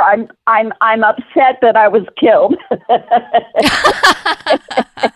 but yeah, that's okay. You played your part very well. Thank you. You'll live on forever. Thank you. I had fun, but it did crack. It did sort of. I went, oh no. I know. And I can't remember. Okay, I looked it up. Oh yeah. And the song. Oh, sorry. Go ahead. You can't remember what? Oh, I was just going to say I can't quite remember. I think I heard him say the line on the set, even though he was isolated. I think I knew then that I was dead afterwards. Dang it! Okay, well, you're not dead to me, so that's fine. Good. Okay, the song that we're playing is I can't remember what it's called, but it's the one that you play in all your piano lessons where it's like, oh yeah, there's something. It's Ode to something. Ode to something. Ode to joy, maybe, or something like that. Ode to joy. I think that's right? What it is. Yes. I think so. Yes. Yeah. Yeah. Yeah, that one. Oh, good. Sing it, Holly. I know you're a singer. Yeah. So that was that. Yeah. But that was my one disappointment when I heard him say that line. I went, oh no. I know. I was going to ask too, do you remember if they asked you to say tomato like tomato, or did you decide to do that? I think that was a choice that I made because I think she was so odd that it's so perfect that I think that's I'm quite sure I made that decision to say that because she's trying to be fancy, right, and she's explaining this fabulous menu. Yes, she has. And German muffins. German muffins. My gosh. Oh, that. I had a hard time not laughing at when he says, "What the is German muffin?" Yes, what the F is a German muffin? Yes. Oh my gosh! I also love how you played it being kind of like snarky with April or with Aubrey. Aubrey's like, "What if you wake up at a normal time?" And you're like, "That would be incredibly very rude." Yeah, and I went. We had a Parks and Recreation had an event at SAG, and they were all there, and April, well, Aubrey was, she remembered that so well, she said, oh God, she remembered that interchange. I love that so much. Did they explain anything to you from your memory? I'm sure it was just a writer's choice, but from like why it was called the Quiet Corn or anything like that? I'm trying to think. I don't think so. Just another. I mean, I know it was in Indiana, so it's very corn heavy up there. Yeah. And I don't think they did. I think it was just an odd, like so many things on the show, was just a quirky, odd choice of something. Mm-hmm. But I love the sign in front of the place, and it was just fun. It was just fun. Yes. I love that. Well, do you have any other memories or anything else that you'd like to share? I feel like we covered so much of it, which I love. But I'd love to hear more if you have anything.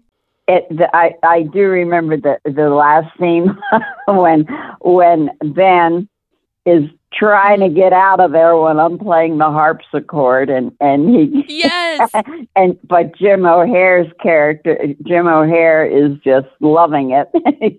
So that was kind of fun. He was enjoying every moment of being in the Quiet Corn, I think, but I just forgot his character name. Jerry. Jerry. But yeah, I remember that very well. I love that too, where everyone else is really like disturbed almost by this place, but Jerry is just so at home and comfortable, and he loves it with all the cats. He's literally holding a cat. Yes, it was very cute. I'm trying to think if I have anything else that I can't think.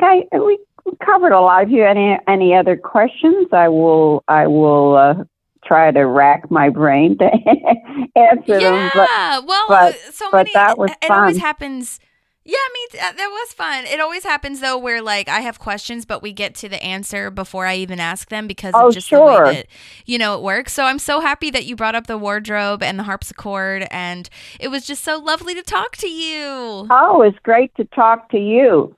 And, and I'm glad we did it this way, because if it was email, there's no way we'd get as much detail. I agree. And I'm a talker, not a writer. Absolutely. Same here. Yeah. So, well, yeah, I'll let you know if anyone has any other questions and we can, pick your brain. But I think this was wonderful, and I'm really happy that you spent some time, and we're really grateful to you. My co-host, also Maddie, says hi, and she thanks you just as much as me. So we really appreciate your time, and we love Elsa Clack very much. Thank you. Can I plug something? Please. Oh my gosh, yes. What do you have? Well, I did a. You're shooting now, right? I'm sure I shot something last week and the week before, and I shot, and this past week and this coming week I'm shooting something, but they're both NDA. I can't talk about them. Gotcha. But the thing I want to talk about is I did a fabulous movie, which hopefully will be coming out soon. I couldn't talk about it for a long time, but it's on IMDb. It's listed on IMDb now, and we have a website, and it's being submitted to all the festivals and so forth now. So I'm assuming I can talk about it now. It's called 2 Lives in Pittsburgh, and it's a wonderful, wonderful script. And I have the best part on film that I've ever done in my life in it. And it's I play the grandmother of a child, a young boy who identifies as a girl. And we're a working class family, and we're trying to make sense of it. And it's just beautifully, beautifully written. And I get to do everything in it. It's funny, and it's heartbreaking, and it's just lovely. So keep your eye open for it. It's called 2 Lives in Pittsburgh, and we filmed it in Pittsburgh last summer. So I'm keeping my fingers crossed. Or is it already out? Well, it's not out. It's just being submitted now to Sundance and various places, and we're keeping our fingers crossed. And then we'll be looking for, I say we, the producer, director, writer, Brian Silverman, who is one of the loveliest people you'd ever get to meet. He wrote the script, he produced it, directed it, and he plays my son in it. And it's just so keep your eyes open for it. It may be a little while before it comes out, but here's hoping, because it's something that people will really need to see. It's beautifully done, and it's very timely, and Lovely. Well, thank you so much for plugging that. I will definitely keep my eyes open, and when we see the information, you can always email me, and I'll post it. Sure, that'd be great. I will do that. Well, it was wonderful talking with you, Holly, and this was a lot of fun, as I knew it would be. It was so good. Yay! Thank you so much, Annie. We really appreciate you so much. This was awesome. We'll keep in touch. Okay, you too. Bye-bye. Have a good rest of your Sunday. Thank you. You too. Take care. Bye.